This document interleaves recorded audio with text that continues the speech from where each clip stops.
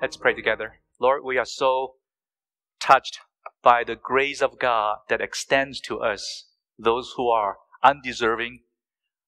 Thank you, Lord, for coming for us and saving us and allowing us to be reconciled with the Heavenly Father through Jesus Christ's work on the cross. And today we come as forgiven people and asking you to allow us to be not only recipients of grace, but also be a giver of grace, of being gracious to others as well. Teach us to know how to do your will and to do your work. In Jesus' name, amen. You may be seated. Thank you, worship team, for leading us in worship.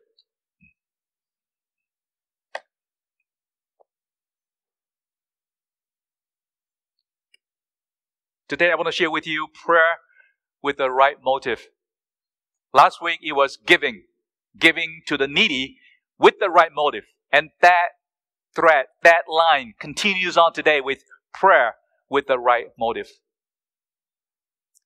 And I believe there is no other spiritual disciplines as challenging to us as prayer.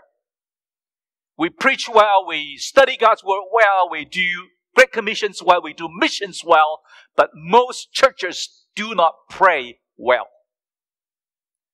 Churches are known to be Bible teaching, churches are known to be mission-oriented, churches are known to be community outreach and community touching and moving, but not many churches are known to be a praying church. Even though prayer is so essential in our Christian life. Prayer is a spiritual discipline where we communicate with God and listen to God and experience God's presence. Prayer is like a baby born into this world, taking the first breath, and the baby has to keep breathing because he or her life depends on it. That's prayer. There's never any doubt that the followers of Jesus must pray and keep praying, but something as essential and beautiful as prayer can be taken quite wrongly with wrong motives. And that's what Jesus is teaching us today. Jesus is teaching us to let prayer be prayer. Nothing more, nothing less. Let prayer be prayer. As pure as that. As simple as that. And with that, I want to take you to the two wrong approaches to prayers. The first one is the pretentious prayer of the hypocrites. And when you pray, the scripture says, you must not be like the hypocrites, for they love to stand and pray in the synagogues and at the street corners, that they may be seen by others. Truly, I say to you, they have received their reward. To pray is expected of all disciples. So Jesus said, when you pray. But it is possible for the hypocrites to turn it into a show. Into a show hoping for attention. See, to stand is not an issue. You can stand, you can sit, you can kneel, you can prostrate. To pray in synagogues or by the street corners is not an issue because you can pray in church, in prayer meeting, in worship, in your car, while walking, but make sure your eyes are open. Or any place, public or private. But when the motive to pray is to put up a show, is to draw attention and applause, now, it is a wrong approach to prayer. You see, any place or any posture will be wrong when the motive is wrong. Any posture or any place is acceptable if the motive is right. There's no specific place, there's no specific postures that will bring you even closer or more intimate. They are all acceptable as long as the motive is right. And Jesus said, because of that, truly I say to you, they have received their rewards. What is their rewards? Their rewards is to be seen by others. Nothing more, nothing less. You just get the attention of people. That's it. There's no spiritual impact. There's no spiritual significance in your prayer because all you want is attention from people, and Jesus is speaking against that. So the focus is not on the location, on your posture, but really on the right motives. And Jesus reminds them that when you pray, go into your room and shut the door and pray to your Father who is in secret, and your Father who sees in secret will reward you. Again, the same expression as he was dealing with giving, almsgiving, right? Don't let your left hand know the right hand. And when you do it in secret, your Father in secret will know that. Again, purity in your motives. Not to get attention, and not to get applause, but really to do what giving is giving. Just make giving as giving, and same here it is to make prayer. As simple as that. Nothing more and nothing less. So what is the secret place? What is going to your room and shut the door? It is not speaking against public prayer. It is not speaking against prayer on the stage or verbally or orally. The secret place is any place that you pray genuinely to God with the right motives. And that place is a place that you will meet the Lord when you pray with the right motive. And of course, you can brag about that secret place too. And how secretive you are and how low-key you are just to please God and just to be near God, and start bragging about that, and that will be as bad as standing in a street corner and try to get attention. Because whether in public or in secret, the thing is, don't try to use prayer to get attention or as an indicator of how spiritual you are, but let prayer be prayer, nothing more, nothing less. And Jesus promises to reward those who pray with pure motive. So, don't pray like the hypocrites, a pretentious prayer. And secondly, the repetitious prayer of the Gentiles. In verses 7 and 8 says, when you pray, do not heap up empty phrases as the Gentiles do, for they think that they will be heard for their many words. Do not be like them, for your Father knows what you need before you ask. Here Jesus is attacking the idea that the length of a prayer makes it effective. The rumblings and the repetitious words make it effective, as if, because I'm so sincere, I work so hard, I pray so long, you got to listen to me. You owe it to me. See, prayer is not a transaction. Prayer is to align ourselves with the will of God. The Gentiles often offers long prayers and repeat the content over and over again, thinking that they are able to have their prayers to be more effective before their deities. And like the hypocrites who were rewarded with all they had was being seen by others, so I believe the Gentiles, most likely, their reward will be just many sound bites, many words, many loud voices, long. That's about it. There's no spiritual significance in there if Christians pray like that. Now, okay, let me remind you, this is not to prohibit praying for the same request. For example, for the past 2 weeks or few weeks, we've been praying for coronavirus situation and ask God to intervene and bring healings and bring strength to those infected. Just spare the medical personnel to make sure they are able to care for those who are infected by the virus over and over again in every prayer meeting and in worship as well. Jesus is not speaking against praying for the same request. Jesus himself prayed over and over again for the same request in the Garden of Gethsemane when he asked the Father to spare him from that cup of bitterness that's going to the cross, crucifixion. It was so painful to him, and to bear the sins of the world, and to be humiliated publicly, naked on the cross, and die a slow and agony and excruciating death.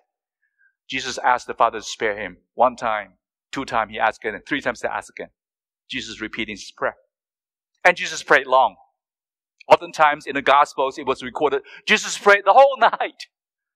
Before he called the 12 apostles among the disciples, he was looking for the 12 who will follow him all the way. and be able to take up the Great Commissions. And Jesus prayed all night because this is a very, very crucial and essential time. Jesus prayed long. Jesus repeated his prayer request. So it is not against that. Again, it is the motives.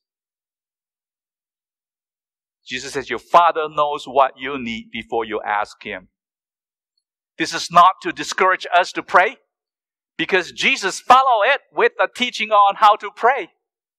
So we know that Jesus is not against, or discouraging us to pray. But this is a reminder, as one commentator says. This is a reminder that we are children of God. We don't need to persuade or manipulate a reluctant God.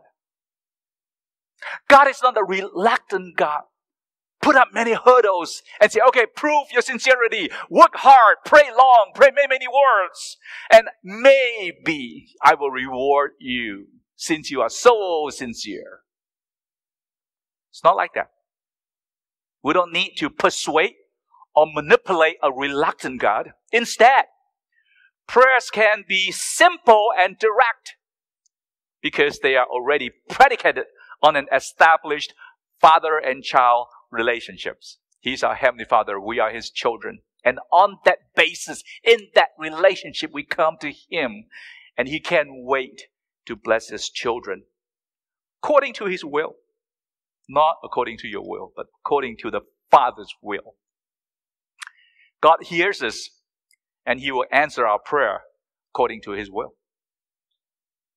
So Jesus said, don't pray the pretentious prayer, and don't pray the repetitious prayer. Now Jesus begins to teach the right approach to prayer in verses 9 to 15. And you are familiar with the prayers because there are two sections in that Lord's Prayer that we often call it.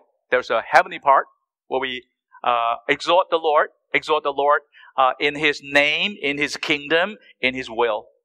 And there's the earthly part, which is more human-directed, where we pray for our daily bread and pray for forgiveness, and we pray that we will not be led into temptations.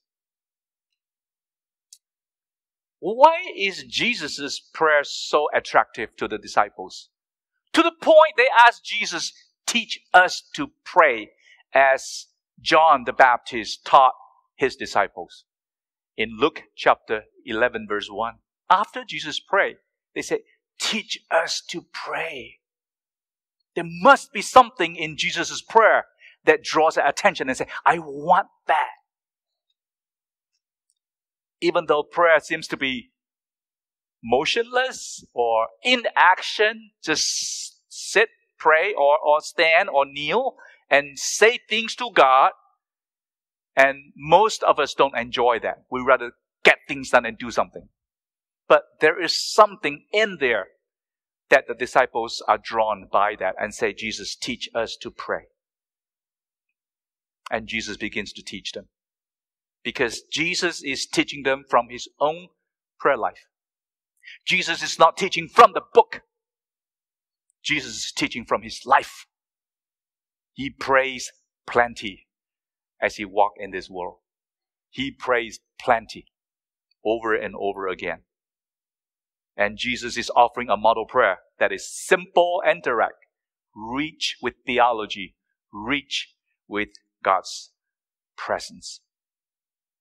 And He offers two ways in the whole Lord's Prayer. One is we need to honor God in our prayer. We need to honor God in our prayer. Verses 9 and 10. It says, pray like this, our Father in heaven, hallowed be your name. Your kingdom come, your will be done on earth as it is in heaven.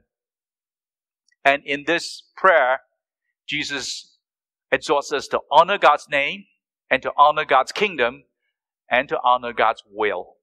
See, Jesus addressed God as our Heavenly Father, our Heavenly Father. It speaks of a corporate reality of our Christian life. It's not about you. It's not about individuality. It's about us together as a community calling to the same Heavenly Father. And therefore, in the Lord's Prayer, you see our Father, you see our daily bread, you see our debts and our temptations. We share common spiritual experiences together. Even as we stand here and pray for coronavirus of China, the Christians and churches in Wuhan, China, they are also praying to the same Father, to our Father. That's the corporate reality of the Christian life. See, to pray to God is to recognize that God is different from us. God is in heaven above, and we are on earth below. God is above all, and we are not God. And yet Jesus calls us and invites us to call upon God as Father. Theologically, this is how we understand it. We are able to call God the Father because He has created us and He gives us life. And through Jesus Christ the Son, we are redeemed as children of God. And through the Spirit of God, He evoked the faith that enables us to recognize Him as the Father. That's why in Romans chapter 8, the Spirit in us moves us to cry out, Abba, Father, Heavenly Father, a very intimate address to God, and trusting that He will give good things to His children. So this prayer begins to honor God, honor God's name, honor God's kingdom, and honor God's will. What is hallowed be your name? Holy is your name. God is already holy. We don't need to pray that He will become more holy. What is necessary is that His creatures everywhere to recognize and acknowledge His holiness. That's our prayer. Not pray for God to be more holy, but pray for us to be more holy. Pray for us to acknowledge His holiness. When you call the name of the Lord, it means all that is true of God and all that has been revealed concerning God. Who God is, what God has done, and what God is doing. So when we pray, hallowed be your name, we are praying that people will revere God for who He is, for what He has done, for what He is doing, so that we are constantly be aware of God and to be constantly obedient to Him. That's what we pray. Hallowed be your name. What do we pray? Honor God's kingdom. You see, Matthew Gospel recognizes that the world is the scene of contending forces that hold people captive. The Gospel of Matthew recognizes that people do not live in neutral space. That there are conflicting values and conflicting forces. The power of evil is real. It is manifested in the diseases of the mind, of the heart, and the diseases of the body, like coronavirus. And recognizes that the falsehood that people claim are true. It's happening around us because of sin. And that the sin destroys individuals. The sin destroys marriages and families and community and pack nation against nation. Those forces, evil, Satan, the devil, is real. And therefore we are praying. We are praying that God's kingdom will come and God's power will create, God's power to create will prevail over forces that destroy mankind, destroy people, destroy community. And we are praying that His power to redeem will bring release from bondage through the Lord Jesus Christ, through His redemptive work on the cross. And we pray that God's kingdom will come through Jesus Christ, who went to the cross, crucified, died, resurrected, ascended to heaven. And then we are praying that God, Jesus, come quickly, come again, and rule in this world and rule in the universe. Because there are evil forces, sinful forces at play as we live in this world. It was appropriate for Jesus' disciples to pray like that, because when Jesus began his preaching ministry, he says, "Behold, the kingdom is at hand. It's coming. It's coming." So they were praying for thy kingdom come. But even today, as modern disciples, we continue to pray, thy kingdom come. We anticipate eagerly for Christ's return and to rule and to establish the righteous kingdom where he will be the king, where everything will be aligned with his purpose and his will. The kingdom has not yet begun. That's why Jesus' disciples was exhorted to pray for the kingdom to come, that he will rule the earth. He calls us to honor God's name. He calls us to honor God's kingdom. He calls us to honor God's will. What is God's will? God's will include his righteous demands. God is holy. God is true. God is sovereign. God is good. God is loving. And everything is aligned with his will and his purpose. God's will is his determination to cause something to happen according to his will, because God is the Lord of history. He's the Lord of the universe. And he permits certain events in history to happen according to his will. And this petition focuses on God's will. And people, once we see God's will, we need to do it. Thy will be done by people. We need to submit to God's will. And in heaven, there's no issue with God's will. God's will is unopposed. Because sin and death has no place in heaven. But we recognize that as we live in this world, that sin and death are active. And therefore we are moved to pray that God's life-giving purposes may be carried out on earth as they are in heaven. That's our prayer. That's our plea. God, bring heaven down on earth. Even though the world is not complete, the world is not perfect, and still waiting for your full redemption. But Lord, please, by our plea, bring heaven down in whatever ways that they will be aligned with the purpose and be aligned with your will. God is already king of the universe, but his reign, his righteousness has not yet consumed all of his creation. We are praying that God, more and more, we will do your will. And even as a church, and even as Christians and individuals, as disciples of Jesus Christ, we need to pray that, Lord, more and more I lift up your name. Lord, more and more that I want to eagerly await the coming of your kingdom. More and more I want to do your will. May your will be done on earth as it is in heaven. And secondly, by trusting God in our prayers. Now we are moving to the part where we ask Jesus for daily bread, ask Jesus' protection against temptations, and ask Jesus to give us the power to forgive because we are forgiven. It is like the human perspective, but it is still God-directed. That in the second portion of the Lord's Prayer, it is really calling us to trust God in our prayer. Some believers concluded that prayer should not include anything selfish. So don't pray for yourself. But here Jesus is calling us specifically to mention your needs and to pray.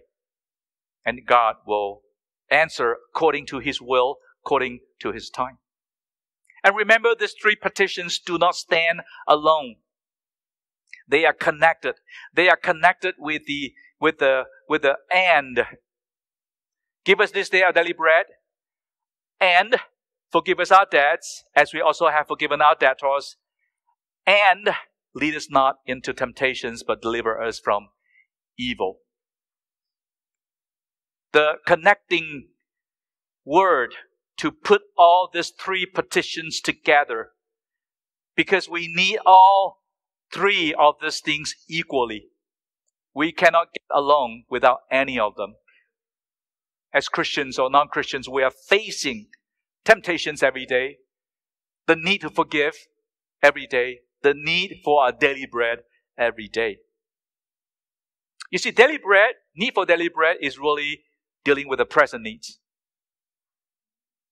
Forgiveness is dealing with the past happenings. Something happened in the past, Not pleasant.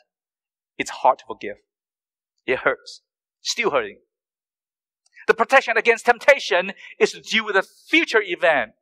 Spare me in case I get into or fall into temptation and sin against you. So in this trusting God in our prayer, it is really calling us to lay our present, our past, and our future before God's throne of grace through prayer. He says that if you forgive others trespasses, your heavenly Father will also forgive you. But if you do not forgive others their trespasses, neither will your Father forgive your trespasses. This is a reiteration of forgiveness that Jesus mentioned. So 3 things that Jesus is dealing right here. Trusting His provision for daily bread, trusting His forgiveness, and trusting His deliverance from temptations. And then finally, in verses 14 and 15, He was reiterating the importance of forgiveness throughout this whole thing. So let's look at trusting His provision for daily bread. Something that we are so familiar, that in fact probably taken the most percentage in our prayers. Most of the time, this is what we pray. We pray for our daily bread. But it doesn't exempt us from labor and hard work. The Bible expects us to work hard and provide for our family, for our individual needs. And God satisfies our needs partially by giving us the ability and opportunity to earn a living. Ultimately, everything comes from Him. And having to live from hand to mouth and one day at a time can be a blessing if it reminds us of our total dependency of God. See, the prayer is seeking bread not only for me, but for us. Because we all need the sustenance from God. And you remember when Israelites were in the wilderness, God provided manna from heaven every day. You can't store it. Every day there is sufficiency in the food supply. You can gather what you need for your whole family, but you can't store it. You can store it, but it turns bad. It will not work for tomorrow. And every day you have to trust God for His provision. And every day He faithfully provided when they walked through the wilderness experience. This is a petition to remind us that we need to rely on what we receive from the giver and can only be stewarded as a gift of God. You see, God already knows our need even before we ask. So, human daily needs are not contingent on their faithfulness in prayer. It doesn't depend on you pray every day and therefore food comes. Every day food comes. God already knows you need food. He created you and me that we need food and we need daily bread. And it's not depending on whether you pray or not, because God is a gracious God. So to pray for our daily bread, a daily need, the underlying teaching is to trust God and to seek first His kingdom and not to worry about today and let tomorrow take care of itself, because God is good all the time and all the time God is good. That is the foundation. That is the basis for praying for and trusting His provision and pray for our daily bread. And secondly, trusting His forgiveness. He reminds us that we forgive us our debts and we also have forgiven our debtors. But let me remind you, we do not earn forgiveness by forgiving others. We don't earn forgiveness. Forgiveness is given by God, by His grace. We forgive others because God has forgiven us. And we feel compelled to extend that grace, the gracious act from God, to others who have offended us. That's why we forgive. It is so important to exercise forgiveness that it is being reiterated in verses 14 and 15. He says, if you forgive others their trespasses, your heavenly Father will also forgive you. But if you do not, your fathers will not either. Forgiveness is a hard spiritual discipline that we need to learn by God's grace and remember God's grace. Only then we are able to extend that to other people. It is a matter of the heart. Because God has forgiven us, and therefore we grant forgiveness to others who sin against us. You know, in this passage, it reminds us that forgive us of our debts, as we also have forgiven our debtors. But verses 14 and 5 says, you forgive others their trespasses.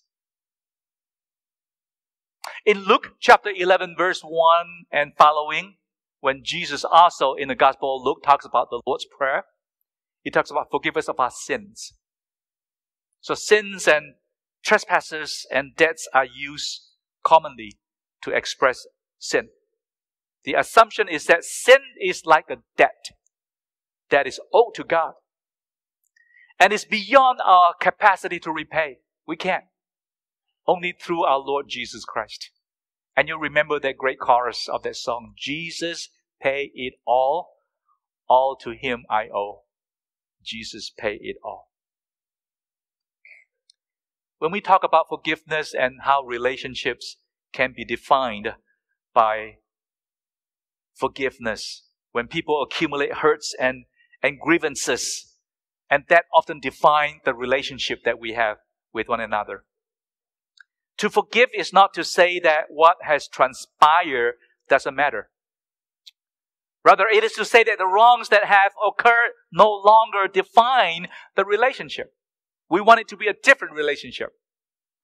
Not a hateful one, not a silent one, not a protest one, but we want it to be different. And how can that happen if not for the fact that God begins the process of opening up the future for new relationship by His act of forgiveness. And because of that, those who have received forgiveness from God, then in a position to extend it to other people. It's hard, but it's possible only by the grace of God. We need to trust God for His provision, His forgiveness. We need to trust God for His deliverance. Lead us not into temptation, but deliver us from evil. See, James chapter 1 verse 13 says, God will not lead His children into temptation. Only Satan tempts us to sin against God, to rebel against God. God doesn't tempt us. God tests us. God tests us to strengthen us, to empower us, so that we can be stronger and we can be drawn to Him. So some translation of the Bible find it very, very difficult and challenging to translate, lead us not into temptation. So one possible explanation is to see the temptation as testing God. That is to pray that the children of God will not test God by doubt and challenge God's honor in the midst of trials and suffering. Just like when Satan tempted Jesus to jump from the pinnacle of the temple to prove that He's the Son of God. And Jesus responded by saying, you shall not put the Lord your God to the test. You don't test God. You don't doubt God. You don't challenge God's honor. Of course, this petition is not to spare Christians from trials and sufferings which we will face sooner or later, but really for protection in trials so that the disciples are not tested beyond what you can bear. 1 Corinthians chapter 10 verse 13 reminds us that no temptation has overtaken you that is not common to man. God is faithful, and He will not let you be tempted beyond your ability. But with the temptation, He will also provide the way of escape that you may be able to endure it, lest he or she put God to the test. And that's why Jesus reminds His disciples in the Garden of Gethsemane and say, watch and pray that you may not enter into temptation. And He reiterated in verses 14 and 15, says, you have to forgive. because the Father has forgiven you. Basically, he's saying a forgiven person is a forgiver. A forgiven person is also a forgiver. We are forgiven, and we learn how to forgive others. Let me just summarize the message simply in this saying. Jesus teaches us that our prayers should be motivated by honoring and trusting God. Simple and direct. God-directed and human-directed. Heavenly directed, earthly directed, but simple and direct as Jesus taught them and taught us how to pray. When we come to here, hopefully we become more clear in what does the Lord's Prayer means to us. But the key of Jesus' teaching on prayer is not to understand prayer more, but to pray more. It's not to understand prayer more, but it is really to exhort us to pray more, to stay close to Him, to communicate with God through prayers. I want to share 2 thoughts with you to take home and apply in your lives. One, we really don't pray enough. We need to pray more. We talk about the motives, right? To stand in the public place and to pray in the synagogues and try to draw attention to themselves. But a much more common problem in Christian is that we are too self-conscious. We are afraid. We are unwilling to pray in public. We are quite willing to oblige by Jesus' exhortation to pray in secret, right? Most of us pray in secret. And one of my greatest fear as a new Christian is to be called upon spontaneously to pray in public. That was so intimidating to me because I have not grown deep enough with the relationship with God to allow me to pray spontaneously. And praying aloud was even harder because I was afraid how people would judge me and how people would grade my prayer. It's like it's not good enough. We need to pray more. We need to pray more. And one of the reasons why our prayer is so impoverished is because we only focus on the daily bread, and we mainly neglecting forgiveness. We mainly neglecting to pray for the ability to stand up against temptation, to test God. And we, most of the time, neglected to pray and worship God of God's name and God's kingdom and God's will so that we can be aligned with God's purposes. And no wonder we have not much to say in our prayers because it is very, very narrow and it is only focusing most of the time with our daily needs and daily bread. I want to encourage you to expand your horizon, expand your content in prayers as Jesus has taught us in the Lord's Prayer. Don't just skip the first part of the prayer and jump right into the second part, but pray as Jesus has taught us. And remember, revival is always preceded by a renewed passion for prayer. In Acts chapter 1, verses 13 and 14, the early disciples get together in the upper room and pray. And chapter 2, the day of Pentecost, the Holy Spirit came and filled them, and they were empowered to carry out the Great Commission of going and baptizing and teaching God's Word to the nations. And remember, spiritual warfare is real. In Mark chapter 9, verse 29, Jesus reminded His disciples, there's a certain kind of demons that cannot be cast out except by prayer. Most of the demons can be cast out in the name of Jesus alone. But that particular demon, Jesus says, you need to pray. Pray, then you can cast out that demon. Spiritual warfare is real, and therefore we need to pray. And secondly, praying together helps us to grow in our prayer life. I really believe in that. Because most of the time as we pray alone, we don't last. We lose heart. We give up. We are discouraged easily. You see, deep in our hearts, we want to pray to God. We yearn to know God more in our prayers, but we are discouraged all the time. We don't pray because things still get done. Without prayer, things still get done. We don't pray because the answer to prayer is still unknown, still waiting. What happened? We don't pray because prayer contributes very little to the material world. We don't pray because we look at prayer as a pep talks and cheerleading. We pray only when we have exhausted every means to solve our problems. That's when we begin to pray. And prayer is reduced to a 911 call to God. So our prayer hotline, 911 hotline prayer, is silent most of the time because there's no emergency. You don't need to use that service. Is that a description of your prayer life? It is like some collegians who only call home when there's a financial need. Otherwise, this just disappear. And parents basically reduce to an ATM machine. Right?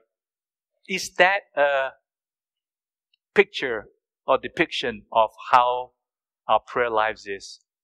Now, Jesus is not trying to shame us. Jesus is not trying to discourage us. Jesus is not trying to rebuke us.